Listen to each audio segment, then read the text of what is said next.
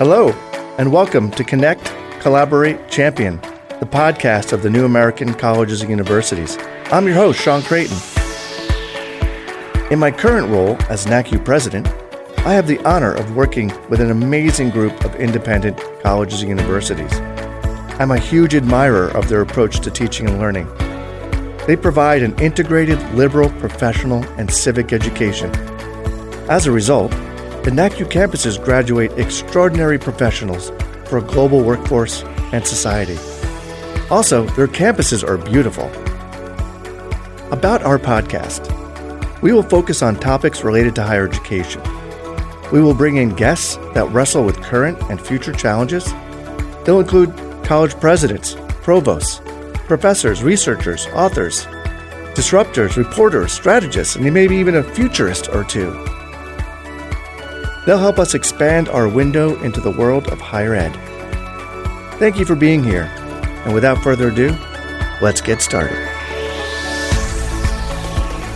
On today's episode, we will speak to Dr. Paul Frege. Paul is the Clinical Associate Professor of Strategy at UNC Chapel Hill and Chief Strategy Officer and co-founder of ABC Insights. He researches strategic problem solving and program management in consulting, personalized knowledge transfer, intuition, and entrepreneurship. He also teaches courses in management consulting and strategy. Paul previously worked as a management consultant for PricewaterhouseCoopers and McKinsey & Company. He is the author of two books, The McKinsey Mind and The McKinsey Engagement, and his work has been published in top journals.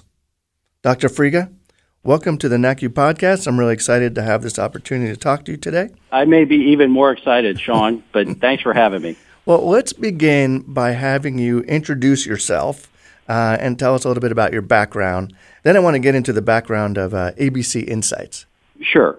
I am a Clinical Associate Professor of Strategy at the Keenan Flagler Business School at UNC Chapel Hill. I've been here 12 years. Going back in time, I started with PricewaterhouseCoopers. I was an auditor, got my CPA, my CMA, went to St. Francis University. Pretty important fact there, because that's exactly the type of institution that you and your association serve, and a critical part of higher ed, and one of the areas most under stress. Mm-hmm. I went to St. Francis, had a terrific experience there. I was on the board of trustees for a while recently, and then after that went to PwC. I then went to University of North Carolina, fell in love with it, had to get out of the snow, but went to UNC Chapel Hill and got my MBA. I got accepted to the PhD program, but I had an opportunity to go work for McKinsey. So I deferred that, went to work for McKinsey, did strategy work in Pittsburgh, and then came back for a PhD in strategy, went to Indiana University for 6 years, and then came back to my roots at UNC Chapel Hill. I've been here 12 years. I teach strategy and management consulting, and for the last 6 years, I've studied, researched, created a consortium, and tried to help higher ed. We probably could do a whole episode on McKinsey and your days there, because I know you've also written a couple of books about that experience and the way in which they approach problem solving. Yeah, it really changed my life. It taught me amazing lessons about team problem solving, about efficient and effective team problem solving. As you mentioned, I wrote two books, The McKinsey Mind and The McKinsey Engagement, that are designed to really help other people do that, not just based on McKinsey's best practices, but other consulting firms. But there are some very important lessons about how to communicate ideas very clearly, about how to prioritize, which is one of the key elements of strategy and leadership. So is that ABC Insights? That kind of seems like a perfect kind of outgrowth of obviously your background and your experience and your expertise. Maybe you could tell us a little bit more about how that came to be. I do a lot of strategic planning projects. I was doing them off campus, but then I started doing them on campus. I think after I turned 50, I started feeling the energy of my late father, who was the president of a community college, and I could almost hear him speaking to me to say, you need to write more and have more impact for mission-driven organizations. Mm-hmm. And it's always been instilled in me, so I really got focused on helping higher ed, helping not-for-profits. So I do a lot of strategic planning projects toward that, and I was doing a bunch of them on campus for the provost, for the chancellor, for the CFO. Mm-hmm. And the CFO, about 6 years ago, there was a cut to state funding, nothing like what we're going to see now, but a cut, and he was about to do across-the-board cuts. And I said, Matt Fajak, I said, you can't do that. That's not a strategic approach. People do across-the-board cuts because they don't have the data to know where to cut. Mm-hmm. They want to do something fast. It appears fair, but it's not strategic because you're hurting areas that need more investment given your strategic priorities and your differentiation, and you're letting others that should be cut even more dramatically get off the hook. So I said to him, we need to think about creating a consortium. My good friend Steve Beiser, who I did my MBA with, was already working on a plan to try to do benchmarking for higher ed based on experiences he had in healthcare. And the stars aligned, so we created the Academic Benchmarking Consortium, later rebranded as ABC Insights. And the pure mission of this group is to make universities more efficient and effective. Mm-hmm. In fact, our formal mission statement is to improve sustainability of higher ed by making universities more efficient and effective for the past 6 years. And then this happened. I want to hear more about ABC Insights and some of the core services, but how tough is this situation that higher education is facing right now? This is going to change everything. This is the biggest impact, the biggest challenge to higher ed we've ever had. Now, I'm writing articles with this theme in mind and the fact that you should be considering a worst-case scenario, but I want this to be clear.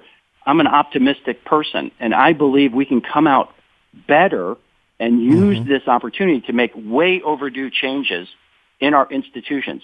Higher ed has been living in a bubble in many regards, and we've had so much inertia to make important changes both on the cost structure, administrative and academic, also revenue growth, and serving students as a first most priority. Mm-hmm. We got it a little complacent, a lot complacent. And our model is pretty much based around faculty convenience and doing things the way we've done them before. Of course, there are exceptions to this. But our industry, compared to other industry, has had very slow change. Mm-hmm. And instead of doing continuous improvement and getting more efficient and cutting costs every year, we just add FTEs, add new academic programs, add new buildings, and charge more in tuition and get it subsidized from the government. And that model is broken. We have a $1.6 trillion in debt. Families can't afford the prices we're charging for higher ed. It's just time for us to completely reinvent it. Do you think, different types of universities will be affected differently, whether it's public, private, small, mid-size, large, or they're all facing the exact same situation that we're in? They're facing the same set of challenges, but you're absolutely right. The impact is going to be felt very differently based on the nature of the institution itself. Let me give an example. And by the way, Sean, you know this, but I've written, I think now 10 or 11 articles over the past couple of months about strategies for higher ed to handle COVID.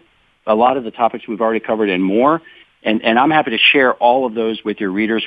At our website, we have all the articles and all the slide decks. I've done 9 now webinars at abc-insights.com. But the challenges are straightforward. These are probably self-evident now. The health challenges, first and foremost. I've never been hesitant to make predictions. We're recording this in August. I hope this plays early enough that people maybe can hear this because I've been saying this to the UNC leaders through webinars and writings. But I don't think any university in any state, which most states are like this, with a high COVID rate in the community, should be opening in person. You're going to bring COVID back to your community. The R-naught is high, and it's going to spread. College students are going to have a real hard time wearing a mask all the time and socially distancing. We already have evidence of when they did come back through the sports programs and fraternities that there will be outbreaks. And it's just going to be terrible because it's going to spread on campus. You've got your faculty and staff at risk. You've got your community at risk. And the students are at risk. The mortality rate is lower in younger students like this. It still will have effects on them, but we don't know the long-term effects. So it's going to spread. If you have to shut down, you're going to send them home. You imagine you'll try to quarantine them before they go, but a lot of them will be asymptomatic. So we could even be sending it back to families. And that just breaks my heart. That challenge is huge and such a hard decision. The second challenge is going to be state support for any public institutions. That's going to go way down. We are essentially approaching depression-level economic conditions. The market doesn't seem to recognize that or is waiting for some miracle because it seems to be keeping up. But the real economy just dropped 33% in the last quarter on an annualized basis. These are unheard of results. Our unemployment is through the roof. So our economy is a mess. Spending is down, and the state revenues are going to be dramatically down. Higher ed is one area that's going to be cut in state budgets. It's obviously going to happen. And I've also analyzed the Great Recession and saw the impact at UNC Chapel Hill. We had a 25% hit due to some of these factors, and it's going to be worse on this one. But the third thing that they're dealing with is the racial tensions on campus. So the long-winded answer to your question, but this is the hardest situation these leaders on campus have ever faced. Okay, so where is the optimism? You said you're optimistic. I mean, so yes. What can colleges and universities do? Yeah, that didn't sound optimistic, did it? My McKinsey training was situation, complication, and then resolution. So we got to get to resolution, Sean. You're right. The situation and the complication are quite dire. Resolution. Let's start at the highest level. I wrote an article called How Congress Can Save Higher Ed, and I put together an $81 billion plan. I think this was in May. Of course, it hasn't made its way, apparently, to the right people because they're talking about a possible $70 billion plan, but I'm sure that won't come through the latest stimulus, and it'll go toward other things. I was suggesting that the money needs to go toward reinventing higher ed and making it accountable. So I put very systematic changes about investments in IT and online learning because that is a great thing that can come out of this. I'm teaching online this fall, and I've taught online before. And online, when done well, we have one of the top MBA programs, online MBA programs. It takes a lot of money and energy to have a great online experience, but it can be great, and it's much more convenient. I worked for the provost, special advisor to the provost for online education, put a strategic plan together, and we haven't executed against that. And that was about a year and a half ago. We haven't made moves. I thought we could have 10,000 students in 10 years with new online programs. So the online is going to actually be good for us. I know it gets some bad press because we're not doing it well. When you just tell a professor who hasn't been trained on it and doesn't have the proper support to go on Zoom, that's not the answer. The online could be a great transformative effect. Clayton Christensen, the Harvard professor, predicted that half our institutions, higher ed, would fall off due to disruptive technologies and macro events. He's not going to see this happen. He's passed, but I'm a big follower of him, and I think we're overdue for making changes, making us more efficient. Second thing, in addition to online, is to change our administrative models. Figuring out how to cut your administrative spending is key, and the most important element for that are good data, and that type of data are benchmarking data, because how do you know where you might want to do the cuts in spending? Going across the board, as I mentioned before, is a bad idea. In IT and finance, we have 150% of the FTEs that our peers have. Maybe we should cut down in that area. So you need good benchmarking data to make some decisions, but administration has gotten a bit bloated. We've created extra positions. We never take them away. We also have increased pay in very high levels for some positions. And remember, all of these things are not across the board. Right. But you can get more efficient. Another one is to centralize your operations. Instead of having every unit on campus, every school has its own IT, its own HR, its own student services, its own everything. Centralize those so you can be more efficient with them is something the members of our consortium are putting a lot of energy in. Consolidating purchasing agreements, looking at PPP, private-public partnerships, where someone can run your utilities and give you cash up front. We explore all these ideas with our members, but they need to make it administrative changes. Now I wrote an article called The Elephant in the Room. They've also got to really make changes to the academic model. Not only faculty productivity, how much they teach and how much leave time they get, those things should be revisited, but we got to cut programs. Most universities just continue to add programs to try to draw students in, but many of them have a low enrollment basis or are not really appreciated by the market. And once you get a faculty member in to teach, it's very hard to kill a program. Again, there are exit barriers to this because communities don't want to lose the economic impact, but there's a breaking point where you can't get enough students. We also have a general macro decline in enrollments that was coming. There was a predicted drop over the next 5 years of just baseline students coming into colleges. And Sean, I forgot one more thing that's it's important, is to consider ways to grow. And I know that might seem crazy, to leaders right now to say, what do you mean grow? You want to make some moves that position you for growth once we get through this, because we will get through this. And if you make proper moves now, you'll come out of it at a much faster pace than if you don't. So just cutting and hunkering down and hoping to go back to the way you did it before would not be a good strategy. I'm glad you mentioned that, actually. That was something I was going to bring up. And do we focus entirely on the expense side of the house and of the business, or does ABC even look at for revenue generation as a strategy in terms of moving into the future? And you're already talking about that, which I'm glad you're saying that. Yeah, we do. I mean, Sean, you're right. You have to look at the revenue side because you can do cuts, but when you grow, you become more efficient by definition if you don't make the complete exact variable increases in administrative spend. So just make the assumption that you can cut to a point, but you don't want to cut where you cut quality, especially in the student experience. That's important. One of the problems with academic institutions, they say, we can't cut anything or quality goes down. Well, that's not exactly true. You have areas where you're probably overinvested and no one would know the difference. We also do, in the consortium, measure effectiveness of services provided on campus.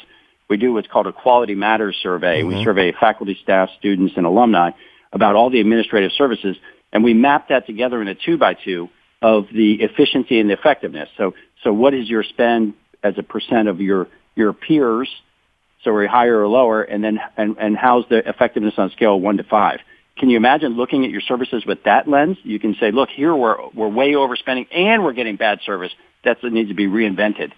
Or here, we should celebrate this one.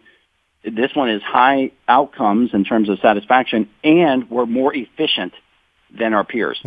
So that's a big thing we do, is measuring effectiveness and efficiency of the administrative services. We've just combined with Helio Campus, and Helio Campus has a whole bunch of new, very innovative, data-driven platforms that get into things like I was talking about on the academic side, analyzing your portfolio and productivity. And on the growth side, we have modules especially for enrollment management, and generating new students to come. Everything we do is data-based, and then we have what's called insights meetings, where we share the data and run brainstorm ideas with you about changes to make. And those are my favorite parts. And so when it comes to growth, you take something you're really good at and you grow that. You can't be good at everything. And that goes back to my comment I made about prioritizing as a key element of strategy. After listening to everything and all, the focus of the conversation really has been like what an institution can do to create efficiency and growth. What are your thoughts about the role of consortia kind of going forward? And, even if there's even a more important role for strategic collaboration among or between institutions than there has been in the past? Huge role, and should be dramatic growth in the future. We are an unusual industry that we are collaborative by nature. But what I feel we have done, your group is an exception. I mean, there are groups that meet, but you actually get into data sharing. And there are some people who do that too, AAU and other institutions. But moving to joint efforts, that's probably one level of collaboration, sharing data, sharing best practices, meeting on things. I'd say the next level is doing things together. I wrote an article, you're going to love this title, A Plan for an Exclusively Online Fall Semester.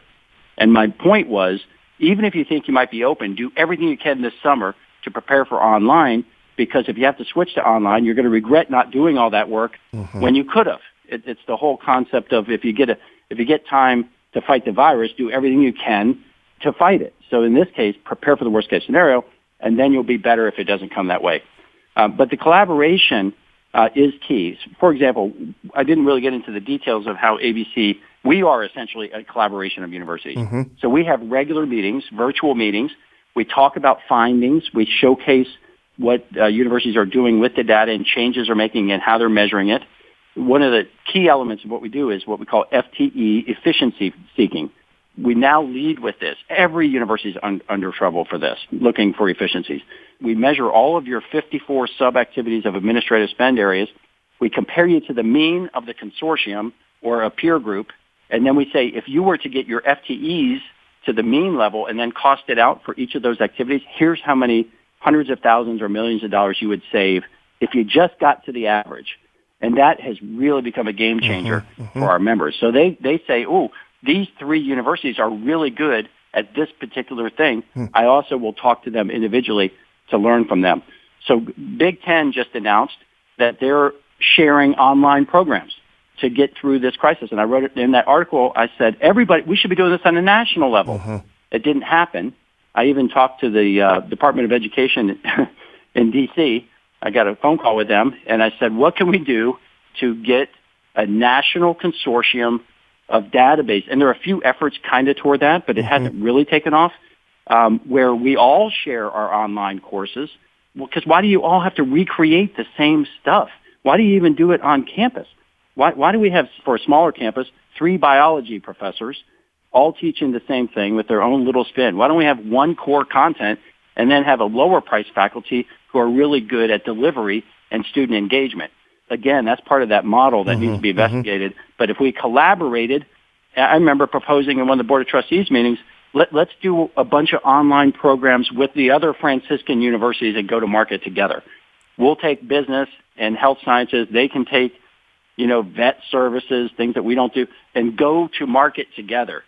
So I think consortium efforts need to continue and even grow.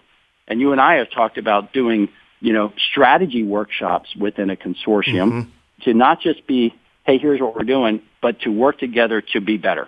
Dr. Frege, I've really enjoyed talking to you today and hearing your perspectives. You're obviously a thought leader in this area, and a lot of institutions could learn a lot. And you've mentioned some resources. Why don't you let our listeners know where they can go to find out about those resources? And then also we'll make sure we post them on our website for the podcast as well. Sure. When COVID started, we revamped our entire website to be primarily about thought leadership. So all the articles we've written, the slide decks we've presented at conferences, you might be overwhelmed, but it's worth going to, and that's abc-insights.com, abc-insights.com. It's all free, of course. Throw your name in there, and we'll help you digest it. We also welcome more members. We have built up our staff because we know that every university needs efficiencies. So we have a very low price to join the consortium, like an annual subscription, and the ROI is amazing. I mean, we've got small universities finding $1 million, medium size, which is like 2,000 up to 2,000, 2,500 FTEs are finding $2 million, and large over 4,000 FTEs are finding $5 million to $10 million or even more. Some of the larger ones are finding we run their analysis to that average, and they're finding 50 million of potential efficiency findings. So what we do is all data driven. Our goal is to help you be more efficient and effective. I mean, it doesn't get much better than that. We're not a big consulting firm charging millions of dollars. There is a time for those services. One of my proposals was that when universities are really in trouble, we should allow them to go through bankruptcy court. I used to help with bankruptcy consulting to make sure that students are protected and the assets are safe, because right now there's no bankruptcy provisions. There are predictions that 10 to 20% of our institutions could close over the next couple of years. I mean, that's how dire this could be. And we have to be serious about helping them and taking care of students so they're not lost in the shuffle.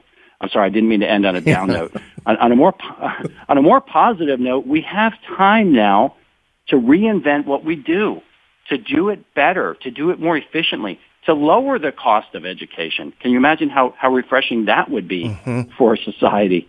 But it's going to take courageous leadership and, just as you mentioned, Sean, collaboration. I think we've given listeners a lot to think about, and I do encourage them to visit abc-insights.com to read the articles and see the information. And I really appreciate, again, you being our guest today, and look forward to talking to you again in the future. And in the meantime, I wish everybody all the best as we navigate and wrestle with all this change and move into the future. It's been my pleasure. You serve a great service to your members and to higher ed as a whole. Thanks for being here for Connect, Collaborate, Champion, the podcast of the New American Colleges and Universities. This podcast is made possible thanks to our partner, public radio station 91.3 WYSO in Yellow Springs, Ohio. Thank you, YSO. The New American Colleges and Universities connects our campuses to collaborate in the delivery of innovative ideas and to champion the belief that a comprehensive, liberal, professional, and civic education is essential to the future of our world. To learn more about our amazing campuses, visit nacu.edu, nacu.edu. See you soon.